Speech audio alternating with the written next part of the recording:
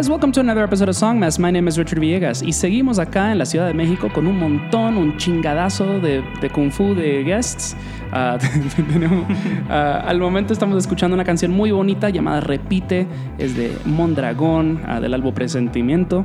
Así que vamos a terminar la canción y ya volvemos con más Songmas.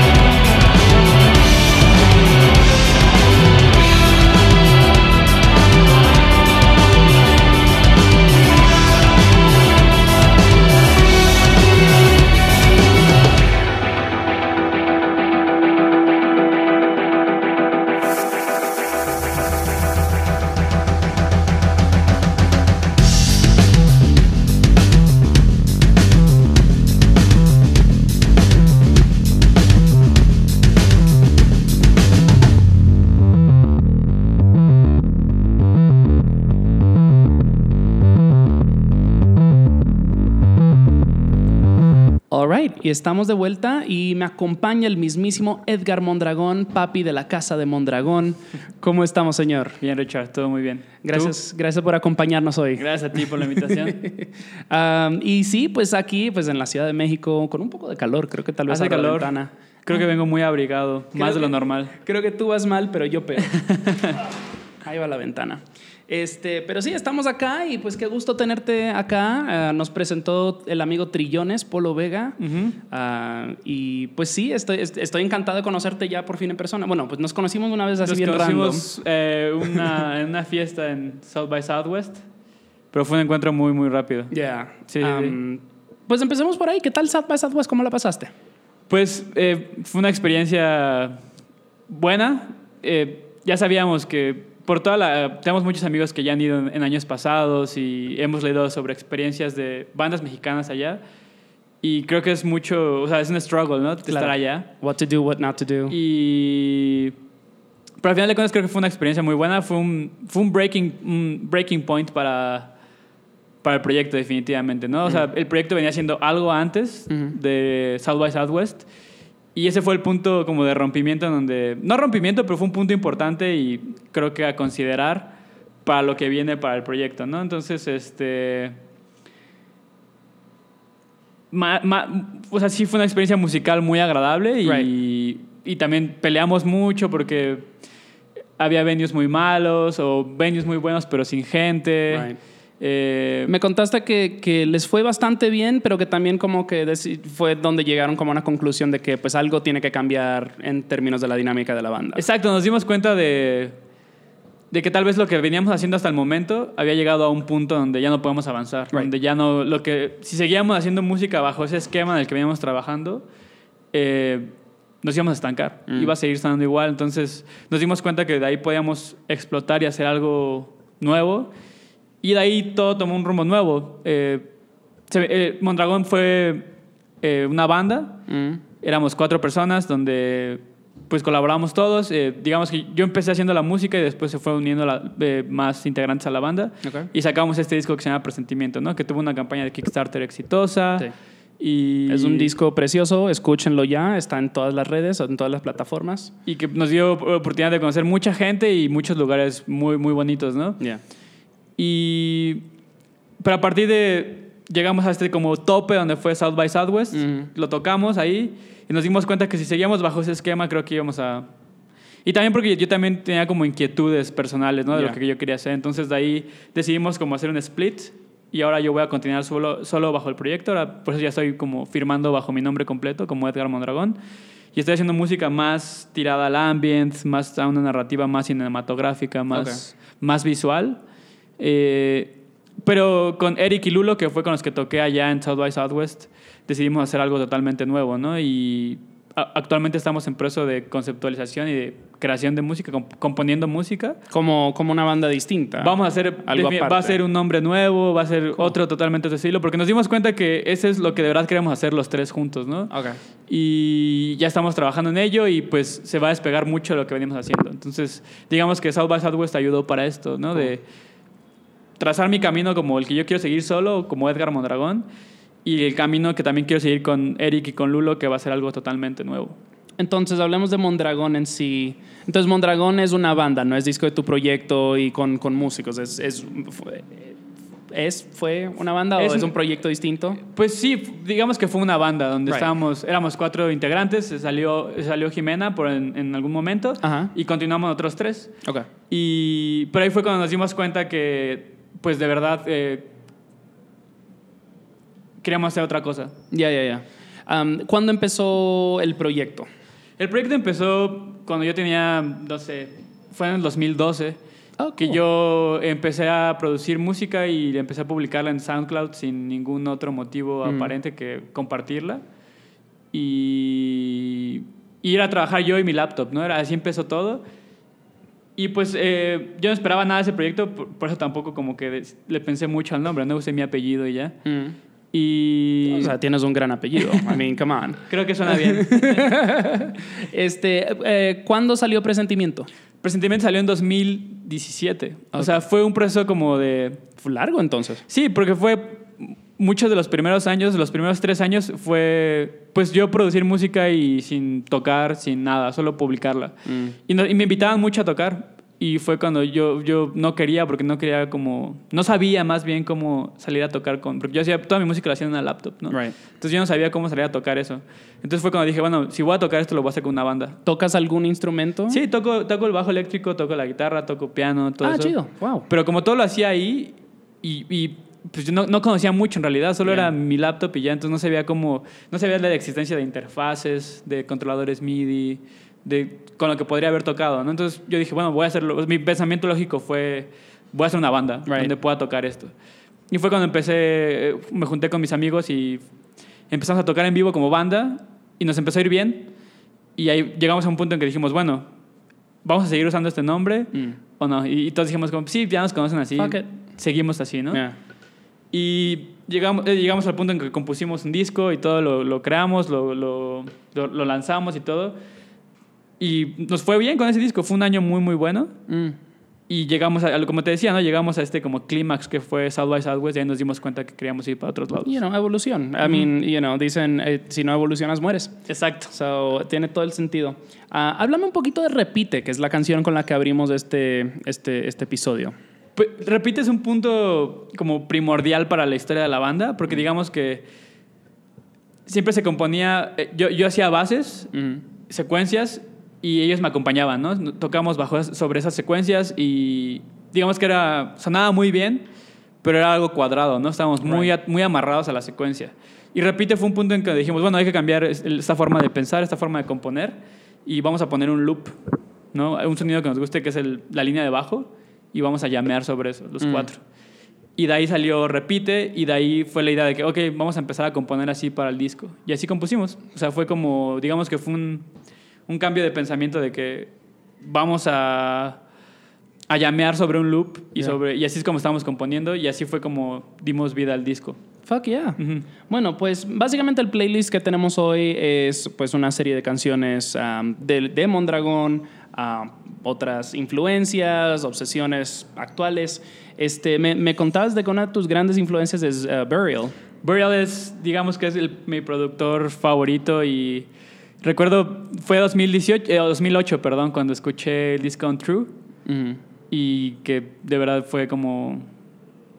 ¿Te voló la cabeza? Sí, un poco. O sea, dije, bueno, o sea, existe como una concepción de la música electrónica que más cuando eres alguien, yo tenía 16, 17 años, que tienes esta concepción de que la electrónica es música para bailar y, ¿no? Porque existe como este pensamiento muy arraigado en México, sobre todo, de que cuando hablas de música electrónica con alguien que está fuera del medio, luego te dicen el punchis, ¿no? Es lo que piensan todos, ¿no? Y existía esa idea muy arraigada. Y yo tengo un hermano que es muy de esa onda, ¿no? Le gusta mucho la música como techno y todos los DJs de Global Underground y todo ese tipo de cosas de mi hermano. Y yo crecí escuchando eso, ¿no? Entonces de repente llega este disco a mí que es catalogado como música electrónica y es algo totalmente distinto, ¿no? Es algo que se basa en texturas, en sampleos de voces, que sientes que estás caminando en la madrugada en Londres, ¿no?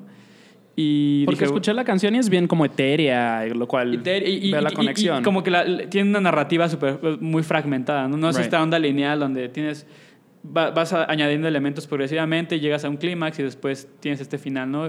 Burial hace esta onda de que parece que son 6 o 4 canciones en un mismo track, ¿no? Porque de repente te cambia la narrativa totalmente. Yeah. Entonces yo dije como, bueno, creo que se pueden hacer más cosas. Y me di cuenta que, pues bueno, creo que la música electrónica tiene muchas más aristas, ¿no? Y que pues... Sobre todo a mí, yo siempre he sido como un fiel creyente de que la música, sí, más que de elementos como muy formales de la música, como la melodía, el ritmo y todo eso, creo que la narrativa es muy, muy importante para la música. Y sobre todo cuando es música instrumental, ¿no? Necesitas tener una narrativa interesante para que, a pesar de que cierto modo es monótona, tienes que darle algo al escucha, ¿no? Te estás contando algo y siempre eso como que se resuelve muy fácil cuando cantas o tienes letra o algo así. No digo que sea fácil, sobre todo, o sea, si yo pudiera cantar lo haría, ¿no? Y si pudiera escribir lo haría. Pero yo no tengo ese talento, entonces más bien creo que a la hora de hacer música instrumental el peso de la narrativa es muy fuerte. Y con Burial yo me di cuenta que la narrativa puede ir a muchísimos lugares. Of course, yeah. Y por eso creo que es una de mis mayores influencias. Excelente. Pues vamos a escuchar Burial, la canción es Loner. Y sí, pues transeen un rato y ya volvemos con más.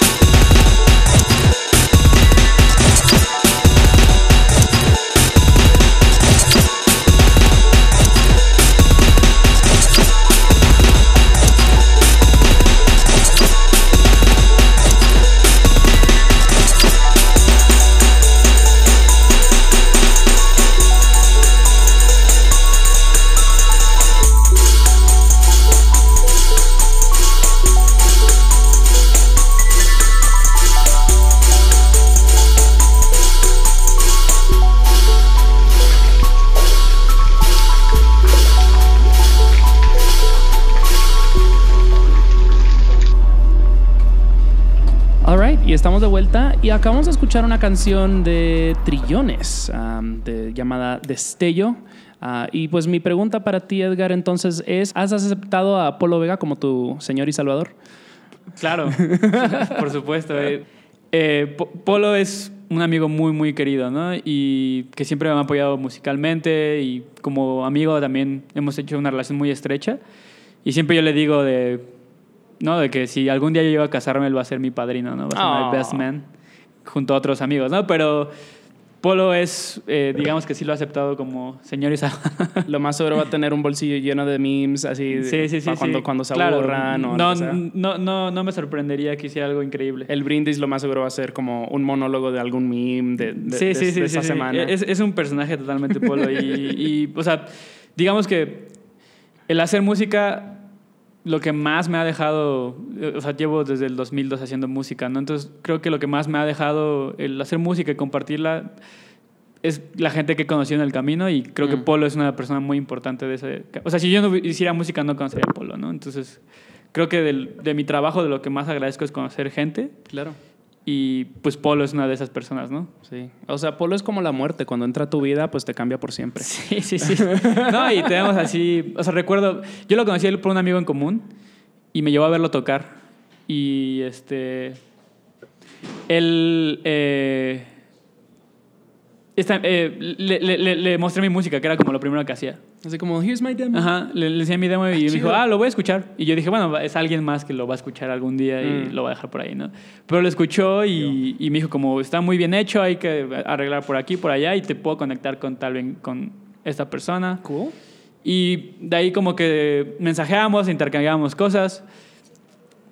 Y se hizo una amistad, pues no una amistad, pero teníamos ahí un contacto creciente por redes sociales, ¿no? Yeah. Hasta que llegó el día en que me dijo, oye, voy a hacer un festival acá en Mexicali, Doña Pancha Fest. Bueno, no lo hace él, estaba ayudando a organizar en ese entonces. Y me dice, pues te quiero traer a que toques acá. Chido. Entonces fuimos con toda la banda a tocar allá. Fue una tocada, tocamos con Mintfield, tocamos con... ¿Quién más tocó? Rancho Shampoo. Oh, shit. Ok. ¿Quién más estuvo? Entonces el conjunto Static Discos. Sí, era como la familia Static, y estaba San Pedro el Cortés también. Fue una tocada muy, muy buena ahí en Mexicali. Chido. Y pues estuvimos todo el fin de semana con él, y ahí fue cuando hicimos como el bond, ¿no? O sea, de que sí somos... Pues nos quedamos en su casa, claro, y pues de ahí él empezó a venir para acá y se quedaba en mi casa. ¿Esto fue hace cuánto? Fue 2015. Ah, chido, wow. No, 2016. Estábamos en proceso de composición del disco, y lo fuimos a tocar ahí como en las primeras maquetas allá, y nos fue muy bien, y se subió a tocar con nosotros. Una gran experiencia. Y de ahí ya empezamos él empezó a venir más seguido, yo empecé a ir más seguido, y se hizo una amistad muy fuerte con él.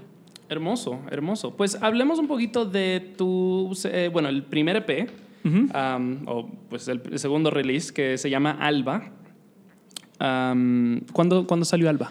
Alba salió en enero de este año. De este año. Oh, shit. El 30 de enero en mi cumpleaños. Fue mi autorregalo. Estás bien productivo. Sí. Fue mi autorregalo de cumpleaños, porque ahí fue cuando yo decidí que, bueno, lo que yo quiero hacer tenía muchas inquietudes de hacer música muy ambiental, muy tirada como pues al audiovisual, ¿no? Música para cine, teatro, ese tipo de cosas. Y pues fue como una prueba para mí. Dije, bueno, me voy a separar de lo que estoy haciendo con la banda y voy a hacer esto. Y fue cuando empecé a firmar bajo mi nombre y a tocar bajo mi nombre yo solo. Y como explorar esta idea del one man show, explorar otros géneros que yo consideraba antes como muy aburridos, como el ambient, el drone, right, todo ese tipo de cosas. Y los empecé a explorar, y empecé... como el reto para este EP fue como think out of the box, right, como vamos a hacer algo que nunca había hecho, ¿no? Usar programas que no había utilizado, efectos que no había utilizado. Hay como mucho de los drums que tengo en este EP es mi voz procesada, ¿no? O sea, cool. Es como... no sé, hago como un ruido con la voz, y bajo ciertos procesos hago como stretch en el sonido y añadir capas y ese tipo de cosas. Entonces hacen como drones muy orgánicos, ¿no? Uh-huh. Y empecé a utilizar más hardware como sintetizadores, pedales como análogos muy viejitos, ¿no? Es como... Tengo un pedal que me gusta mucho, que es una distorsión, pero tiene un cortocircuito, y ese cortocircuito le da con una textura muy... Cuando pasa algún audio a través del pedal, le da una textura muy chida, ¿no? Entonces empecé a hacer ese tipo de experimentos y llegué a ese EP. Y que es como, bueno, es como el paso después de la banda, ¿no? Fue como yo voy a seguir por mi camino y voy a firmar como Edgar Mondragón y voy a hacer este tipo de música que es, pues sí, más tirada... Estabas diciendo más visual. Algo más contemplativo, ¿no? Entonces, by the way, antes de que se me olvide, la canción de Trillones que escuchamos se llama Destello, es de su nuevo mixtape. Pero, bueno, sabes que te voy a seguir preguntando acerca de esta nueva dirección sónica cuando regresemos. Vamos a escuchar Alba, del disco Alba. Esta es de Edgar Mondragón y ya volvemos con más.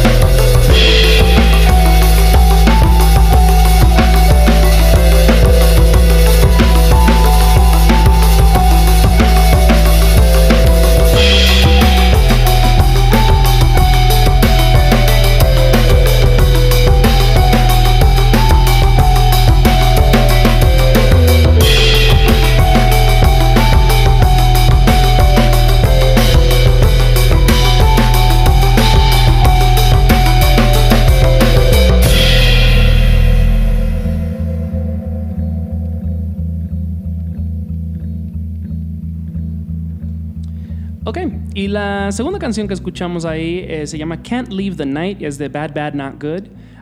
Y me interesa mucho porque me estabas contando que como esta nueva dirección, at least con la banda, que sonaba como un poco a Bad Bad Not Good, o por lo menos era como por este camino, ¿cierto? Sí, iba por ahí, pero como te comentaba, llegó South by Southwest, decidimos como que yo voy a hacer mi camino solo, que es muy tirado a lo ambiental. Right. Y también quiero trabajar con la banda, ¿no? Que nos dimos cuenta que funcionamos muy bien los tres y hubo una química buena. Y que cuando nos deshicimos de las secuencias empezaron a salir cosas. Lo que hicimos regresando de South by Southwest fue como: vamos a rentar una sala de ensayo, vamos a rentarla por 6-7 horas y vamos a llamear, vamos a improvisar, vamos a ver qué sale. Y empezamos a tocar y a tocar y empezaron a salir cosas como que cada quien se puso un reto, ¿no? Yo solía tocar, cuando tocaba con la banda, tocaba con 3 sintetizadores y secuenciadores, bla, bla. Ahora lo que hice fue como: voy a limitar a este sintetizador que me gusta mucho. Uh-huh. Y digamos que fue un reto para mí hacer cosas interesantes solo con ese instrumento, ¿no?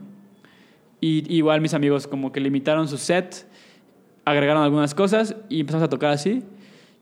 Y nos dimos cuenta que lo que queremos hacer, o lo que está saliendo de esto, de esta nueva banda, que aún no tiene nombre, tenemos canciones, pero necesitamos conceptualizar mucho. Right. Está sonando un poco como Bad Bad Not Good, ¿no? Estamos yendo es una gran influencia de los tres y creo que ahí convergimos los tres, ¿no? Porque, o sea, tenemos gustos muy diferentes los tres individualmente, pero creo que el punto donde estamos reuniéndonos es Bad Bad Not Good. Okay. Y de ahí fue como que nos dimos cuenta de eso y fue como que vamos a darle por ese lado. Y está saliendo algo, o sea, no es igual definitivamente porque no somos igual de talentosos que ellos, pero está saliendo algo. Pues, y no queremos que salga igual. No, por supuesto, ¿no? Es la idea también, ¿no? Pero digamos que hay una influencia fuerte de ellos. Yeah. Y es lo que estamos trabajando ahorita, digamos. O sea, decidimos como no hay que darle prisa, vamos a cocinarlo el tiempo que sea necesario. Right. Digo, como ni siquiera hay un nombre de la banda ni nada, pero estamos trabajando por lo menos 1 o 2 veces a la semana en esto. Y pues esperemos tener algo pronto para mostrarle al fin público. De año, tal vez. Sí, yo creo que sí. Okay, yo creo que sí. Vamos avanzando bien. Pues aquí estaremos esperando. Sí, sí. Ya va a venir algo, nuevo paquete, nuevo nombre, nueva imagen, etcétera. Excelente. Uh-huh. Y bueno, y quiero regresar a lo que estábamos hablando de como la nueva dirección sónica, ahora más que estás un poco más solista. Uh-huh. Que estabas hablando de que te interesa mucho más el ambient o como soundtracks, como para películas, ese tipo de cosas. ¿Estás trabajando en ese ámbito? Sí, definitivamente. Acabo de hacer música para comerciales, que es toda una ciencia, ¿no? O sea, me encontré con... ¿Y paga rápido? Paga bien, paga rápido. Y me encontré y como esta onda del sonido corporativo y como el stock music, por un momento entré a ese mundo, ¿no? Como por 1 mes y medio, porque me enfrasqué en eso debido a mi trabajo también. Y me gustó, o sea, sí es diferente, sí es como tirar un poco tu ego a la basura por el interés económico y tienes que responder ante un cliente y todo eso, pero creo que eso le añade un reto, ¿no? Right. A tu persona como músico, ¿no? Como... Sí, definitivamente lo que fue, o sea, para que esto funcione tengo que dejar de un lado lo que me gusta. No soy capitalista. Al fin y al cabo todos tenemos que comer. Exacto. Y o sea, creo que es padre complementarlo, ¿no? Y te das cuenta de... Claro. Entras al mundo de la microcomposición, ¿no? Que es difícil, es muy difícil. O sea, muy fácil hacer una... O sea, no es fácil, pero digamos que es mucho más sencillo hacer una canción de 12 minutos donde te puedas explayar y tengas toda tu expresión al tope, ¿no? Right. A estar haciendo algo que es 10 segundos, 30 segundos que tiene a lo que mucho. hacer un hook y tiene que llamar la atención de alguien que no conoce nada de un producto, ¿no? Entonces es un reto y que lo vi muy...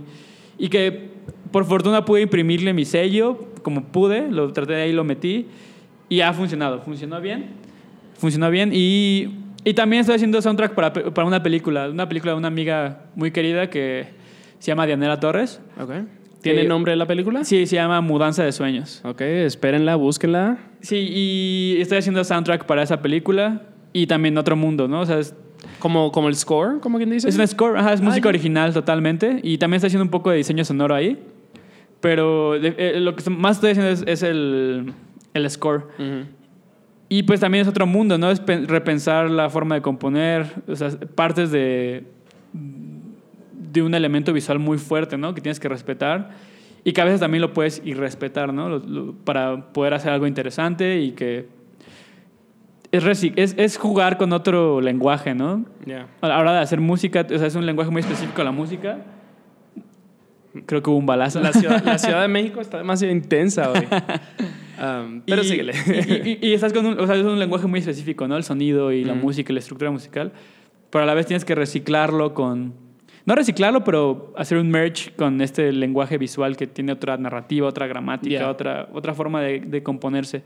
Entonces es interesante ese back and forth de lo visual con la música y a veces me he dado cuenta que, no sé, tienes como tú un chip para componer música y llegas a esto y te das cuenta que tienes que cambiar todo, ¿no? Entonces a veces es como poner un proyector en tu casa, en la pared y ir componiendo, o a veces es algo que sin ver, ¿no? O no sé, hice intentar muchas cosas y a mí me gusta mucho eso, como ir descubriendo formas de, pues como sí, salirte de la caja y tratar de hacer algo distinto y que funcione. ¿Sabes? Ese método lo reconozco porque pues recién me invitaron como a un slam de poesía y pues era como competencia, lo que sea así, super light. Al fin y al cabo ganaban el derecho a decir gané. Pero fue acá en el Centro de Cultura Digital y estuvo bien chido y me gustó mucho porque al final cuando ya tenían como semifinalistas les ponían un video y era como que improvisen algún poema, un freestyle, lo que sea. Entonces es básicamente lo mismo. Sí. Es como cómo te inspira, cómo te mueve. Es salirte de la estructura, salirte de... Digamos, yo por ejemplo, yo trabajo mucho con Ableton Live, es mi plataforma principal. Y el Ableton Live, o sea, tiene un grid, ¿no? Y tiene un grid donde tienes como tus tiempos bien definidos y ahora es romper el grid y hacer música sobre eso, ¿no? Entonces, la noción de ritmo cambia, la noción de montaje cambia, las transiciones...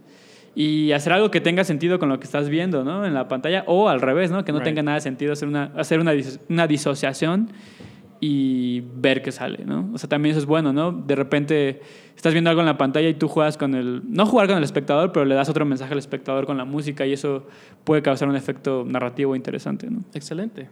Estamos llegando casi al final, pero antes de irnos a la última sección, te quiero preguntar acerca de Mutec. Porque tocaste con la banda, ¿cierto? No, toqué solo. Ah, really? Sí, sí,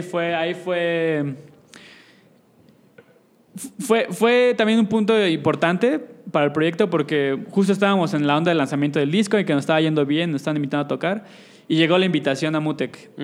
Y yo dije, pues bueno, tiene sentido, ¿no? Porque estamos saliendo en varios medios, nos están invitando a tocar muy seguido, el disco le está yendo bien.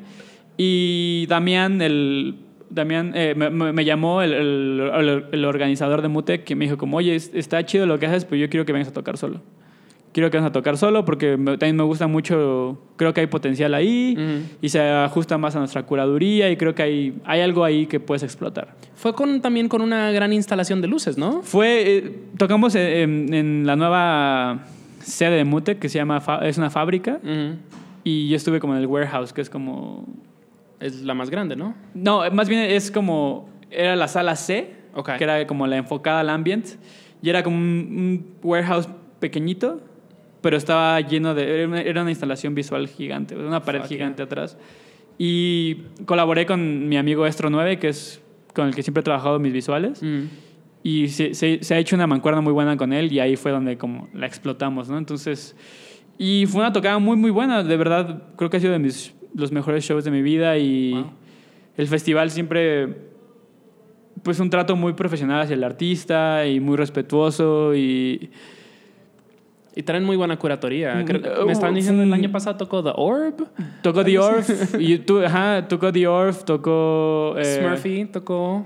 Smurfy, el set de Smurfy fue increíble. Really? Fue una locura. Fuck. Y... ¿Quién más estuvo? Esos son los nombres que recuerdo. Sé que Nafi ha tocado ahí varias veces. Sí. Y estuvo Tomás Feldman, que también es una leyenda, ¿no? Estuvo Rafael Antonio Irizarry, que también es muy, muy bueno. Hubo muchas cosas muy... para mí es mi festival favorito, creo. No me sorprende. Sí. Yeah. Y fue como un sueño estar ahí en el cartel y que no sé... Mis familiares siempre como que me han apoyado en torno a mi música, pero pues por el tipo de música como que nunca le entienden bien, ¿no? Y es como, te apoyamos, pero no le entendemos mucho. Feliz por ti que estés trabajando, que estés generando, que seas feliz, pero... No, pero a partir de Mutec, pues ellos pasaban en la calle y veían los espectaculares con el nombre, la publicidad, decían como, bueno, creo que esto va en serio, y fue como que hubo un acercamiento de más gente a mi música, ¿no? A mi trabajo. Esa validación. ¿Eres de acá? ¿Eres chilango? Sí, sí. Ah, chido, cool. Excelente. Ok, pues a ver, a continuación tenemos un buen cambio de beat. Vamos a poner una canción de J Balvin. Claro. Me encanta que hayas traído esta canción porque es como, de nuevo, como estoy entrevistando tantos guests, no tengo chance de hacer como episodios de música nueva todo el rato. Entonces me gusta que, obviamente, el nuevo disco de J Balvin, todo el mundo lo escuchó o todo el mundo lo está escuchando, y hay que ponerlo. Vamos a poner la canción Cuando Tú Quieras. Sí, pues J Balvin siempre me ha gustado lo que hace. Creo que todo lo que hace está muy cuidado, desde su imagen, desde el arte de sus discos, desde cómo se maneja en redes sociales. Y es alguien que admiro, la verdad. Y el disco nuevo me gustó. Y sobre todo esa canción, ¿no? Y esa canción, la producción me encantó, me gustó mucho lo que está haciendo. Y es como mi top one en Spotify. Hey. Actualmente. Ok, cool. So, again, la canción es J Balvin. Es de J Balvin, llamada Cuando Tú Quieras. Y ya volvemos con más.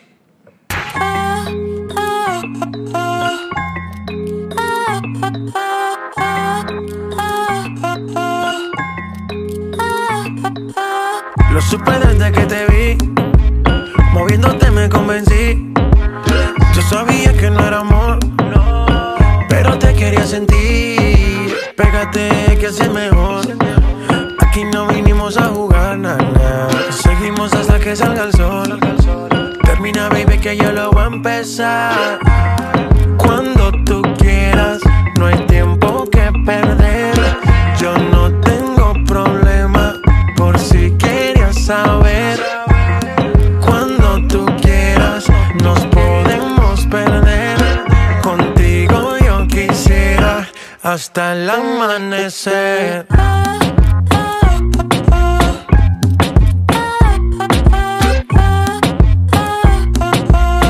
Hasta el amanecer.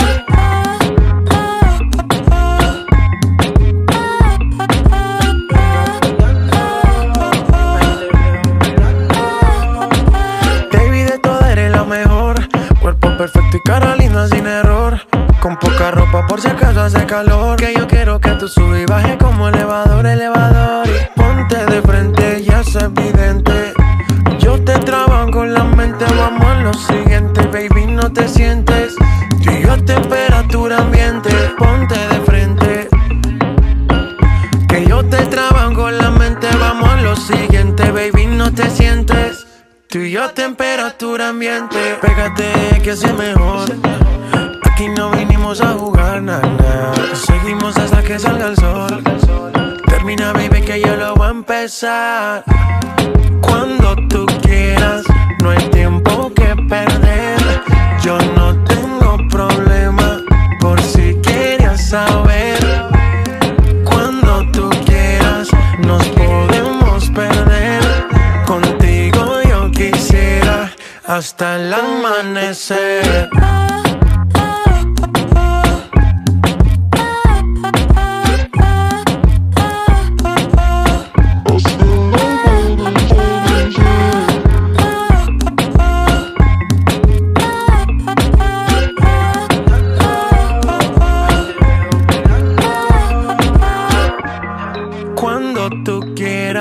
No hay tiempo que perder. Yo no tengo problema, por si querías saber. Cuando tú quieras, nos podemos perder. Contigo yo quisiera hasta el amanecer.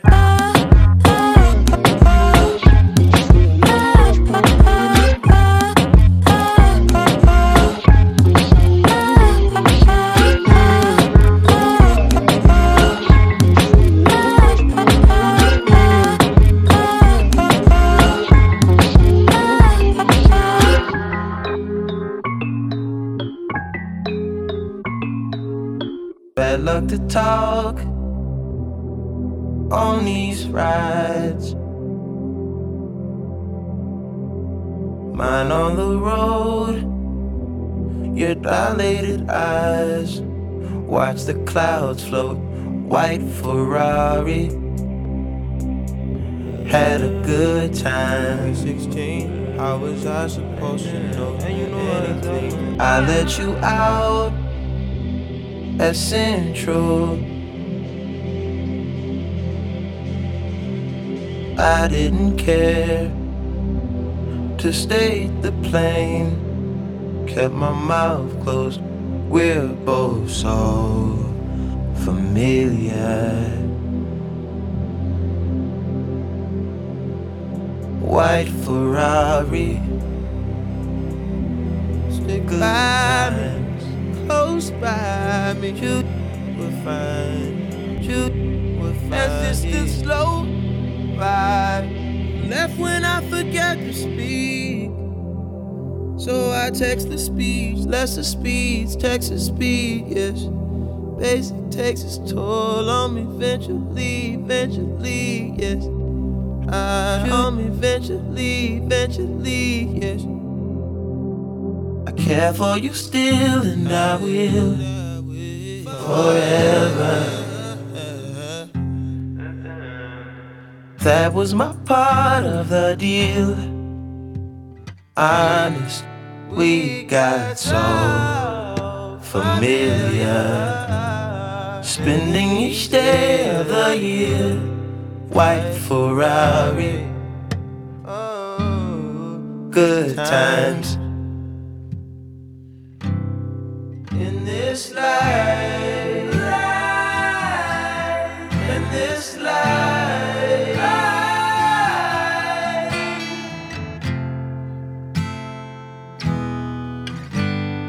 One too many years, some tattooed eyelids on a facelift. Mind over matter is magic. I do magic. If you think about it, you'll spend no time. Best life.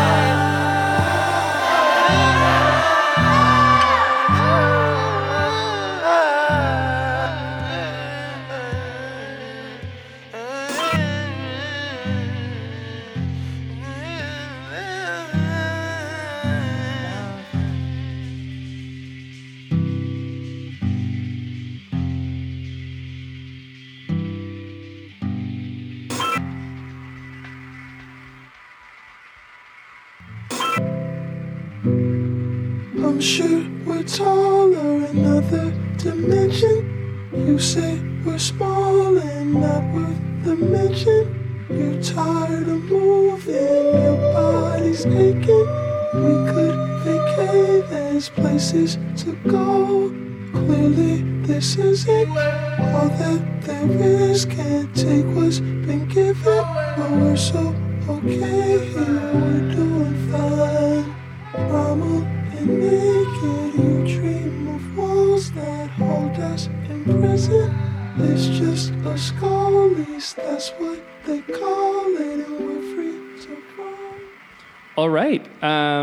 Creo que este es como una de los pocos episodios donde hemos puesto más, no hemos puesto más música anglo, pero sí hemos puesto, es como la mayor cantidad de artistas anglo que hemos puesto en un episodio. Porque acabamos de escuchar una canción de Frank Ocean llamada White Ferrari, es de su último disco, Blonde. Y me estás diciendo que te gusta samplear mucho esta canción cuando tocas. En general me gusta... DJ sets o algo, I don't know. No hago DJ sets por lo regular. No sé cómo, bien. Pagan bien, aprende. Sí, pero más bien creo que no sé cómo hacerlos. No soy muy bueno detrás de las tornamesas. Pero me gusta mucho samplear en general a Frank Ocean. Creo que toda su música se acopla mucho a lo que yo hago en vivo. Entonces me gusta samplearlo y hacer cosas con él en vivo. Y es uno de mis artistas favoritos. Digamos, Blonde no fue mi disco favorito. Se ha vuelto ambient. Sí. Va por ahí, ¿no? Va para allá. Pero White Ferrari se me hace un gran track y pues ojalá algún día pueda verlo en vivo. Tengo esa esperanza de verlo en vivo. Sí. No me sorprendería que lo traigan a un Corona, a un Vive, algo así. Pero por lo que veo, está tocando muy poco, ¿no?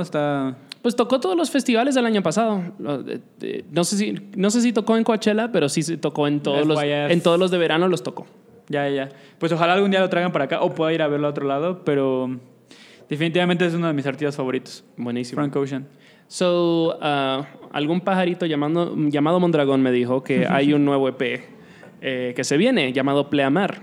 Sí, ya trabajando como Edgar Mondragón, ya estoy a punto de sacar el segundo EP, que como dice se llama Pleamar. Es un nombre raro, pero es una palabra que significa es el punto más alto de la marea. Y ¿por qué le pusiste eso? Pues porque creo que representa un poco el momento que estoy viviendo en mi vida. No quiero decir como que estoy en mi momento tope de creatividad. Te ves más alto que los demás, entiendo. Creo que no es una percepción así, pero creo que actualmente la música que estoy haciendo es algo que me está gustando mucho a mí. O sea, me estoy complaciendo a mí mismo, ¿no? Y suena como un jerk-off, ¿no? Pero no, es extremadamente importante. Pero creo que es de las primeras veces que siento que lo que estoy haciendo y lo que estoy trabajando me llena el oído, ¿no? Y creo que pasé por un momento muy medio oscurón antes de esto, o sea, en el sentido creativo, como de que estaba muy seco y no podía hacer muchas cosas y me paré por un rato. I feel that. Pero como que volví a las andadas y traté de hacer una nueva metodología de trabajo y empecé a hacer este tipo de música como soltándome de muchos miedos, ¿no? Como de pensar de que tal vez a la gente le parezca aburrido, tal vez voy a meter aquí un beat 4x4 para que la gente lo acepte más, este tipo de sonidos. Y me empecé a soltar como esas cadenas y empecé a experimentar con sonidos que a mí me gustan y... O sea, hay hasta una canción bailable. Y es lo que me gustó, ¿no? Porque salió así...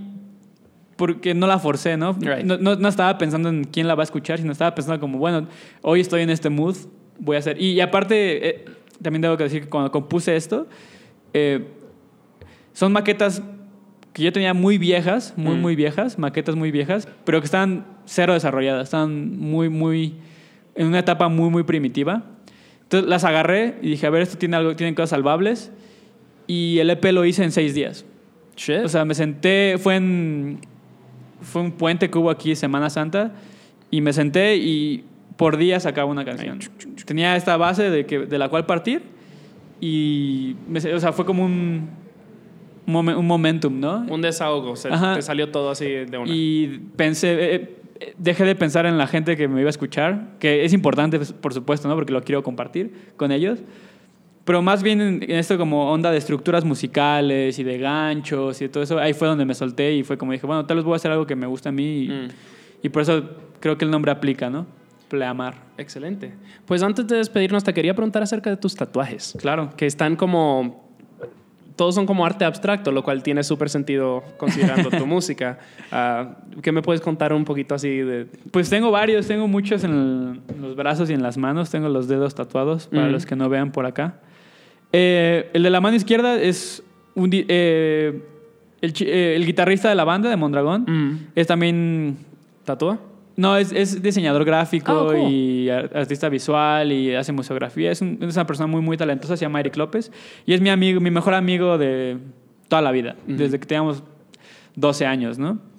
Ahí tenemos una historia curiosa de que nos empezamos a hablar porque él tenía una novia y yo se la quería bajar. Entonces empezamos con el pie izquierdo, digamos así. Pero de ahí nos hicimos muy buenos amigos, ¿no? Y él ha hecho la mayoría de los diseños para... la música, pues mi música y la música que hice con él también. Y pues me la plasmé en las manos. Esta es una brújula medio abstracta. Y en los dedos está como si tú rompieras la brújula sería en 4 pedazos, ¿no? Oh, shit. Entonces si juntas esos 4 símbolos que están en los dedos, se hace la brújula, ¿no? Y él se la diseñó él. ¿Qué tal esta que parece como un símbolo de Yu-Gi-Oh? Ese más bien es un fanservice que yo soy muy fan de The Legend of Zelda. Ah, yes, ok. Y Entonces, ¿ves? Diciendo Yu-Gi-Oh no estaba tan lejos. No está tan lejos.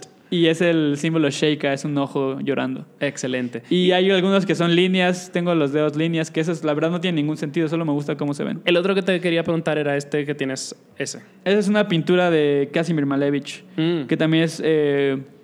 digamos que también mi música está muy influenciada por la pintura. Me gusta mucho la pintura, la disfruto mucho. Y hay un pintor en específico que se llama Kazimir Malevich, que es un pintor ruso de la vanguardia rusa de 1920-10. Okay. Y él hizo su propia corriente. O sea, estaba en boga como el cubismo y el dadaísmo, como todas esas... estaba Salvador Dalí con el surrealismo, ¿no? Estaba como en boga todo esto. Y él decidió hacer su propia corriente donde él habla de la representación del universo a través del abstracto, ¿no? Del abstracto. Entonces, hay muchas pinturas de cuadrados negros. Y como a mí, yo soy un gran fanático de la geometría. Ya. Se nota. Sí, entonces, pues he hecho... Su obra me inspira mucho y he hecho piezas musicales basadas en pinturas de él. Y esta pintura me gusta mucho y me la tatué en el brazo. Y creo, la reconozco, es muy, muy, muy familiar. Lo más, sí. Tal vez hasta la haya visto en vivo, no sé. Sí, pero... Sí, y de hecho, me tatuó una tatuadora de Mexicali que es... La conocí por Polo. Hey. Y tatúa muy bien. Excelente. Bueno, pues antes de despedirnos, por favor, dile a nuestros escuchas dónde pueden escuchar la música de Mondragón o Edgar Mondragón. Sí, bueno, en redes yo estoy solo, lo que hago yo solo está como @_ Edgar Mondragón, todo junto. Es SoundCloud, Bandcamp, Spotify. Subo iTunes, Bandcamp. iTunes, todas las de Tidal, todas estas... Everywhere, bitch. Y le doy, para este proyecto que estoy haciendo yo solo, le doy mucho peso al Instagram. Okay. Entonces ahí si pueden seguirme estaría chido porque estoy subiendo muchos proyectos alternos ahí. Por ejemplo, hace poco hice este proyecto de... Me quedé pensando mucho en la onda de... Pues diario estamos todos pegados en el celular y consumimos con esta onda de las stories, ¿no? Que consumimos contenido en 5, 4 segundos, 6. Nada, ya. Entonces me puso este reto de que dije, bueno, voy a hacer música pensada para Instagram Stories, ¿no? Voy a hacer música de 15 segundos. Okay. Cómo desarrollar una idea completa en 15 segundos. Y subí ese proyecto a Instagram y como que le doy mucho peso ahí porque subo cosas que se me ocurren. That's cool. Y trato de tenerlo un feed ahí alimentado. Está buenísimo. Bueno, pues nosotros somos Songmess. Nos pueden encontrar en todas las redes sociales, Facebook, Twitter, Instagram, todo @Songmess. Si nos quieren escuchar, por favor sigan, suscríbanse, compartan. La visibilidad nos ayuda. Cada clickcito cuenta como 1000. Estamos en SoundCloud, iTunes, Stitcher, Google Play y búsquenos por Google por si cualquier cosa. Si nos quieren mandar mensaje, pues estamos en songmessmusic@gmail.com. Creo que eso es correcto. And if anything, just fucking Google it. I don't care.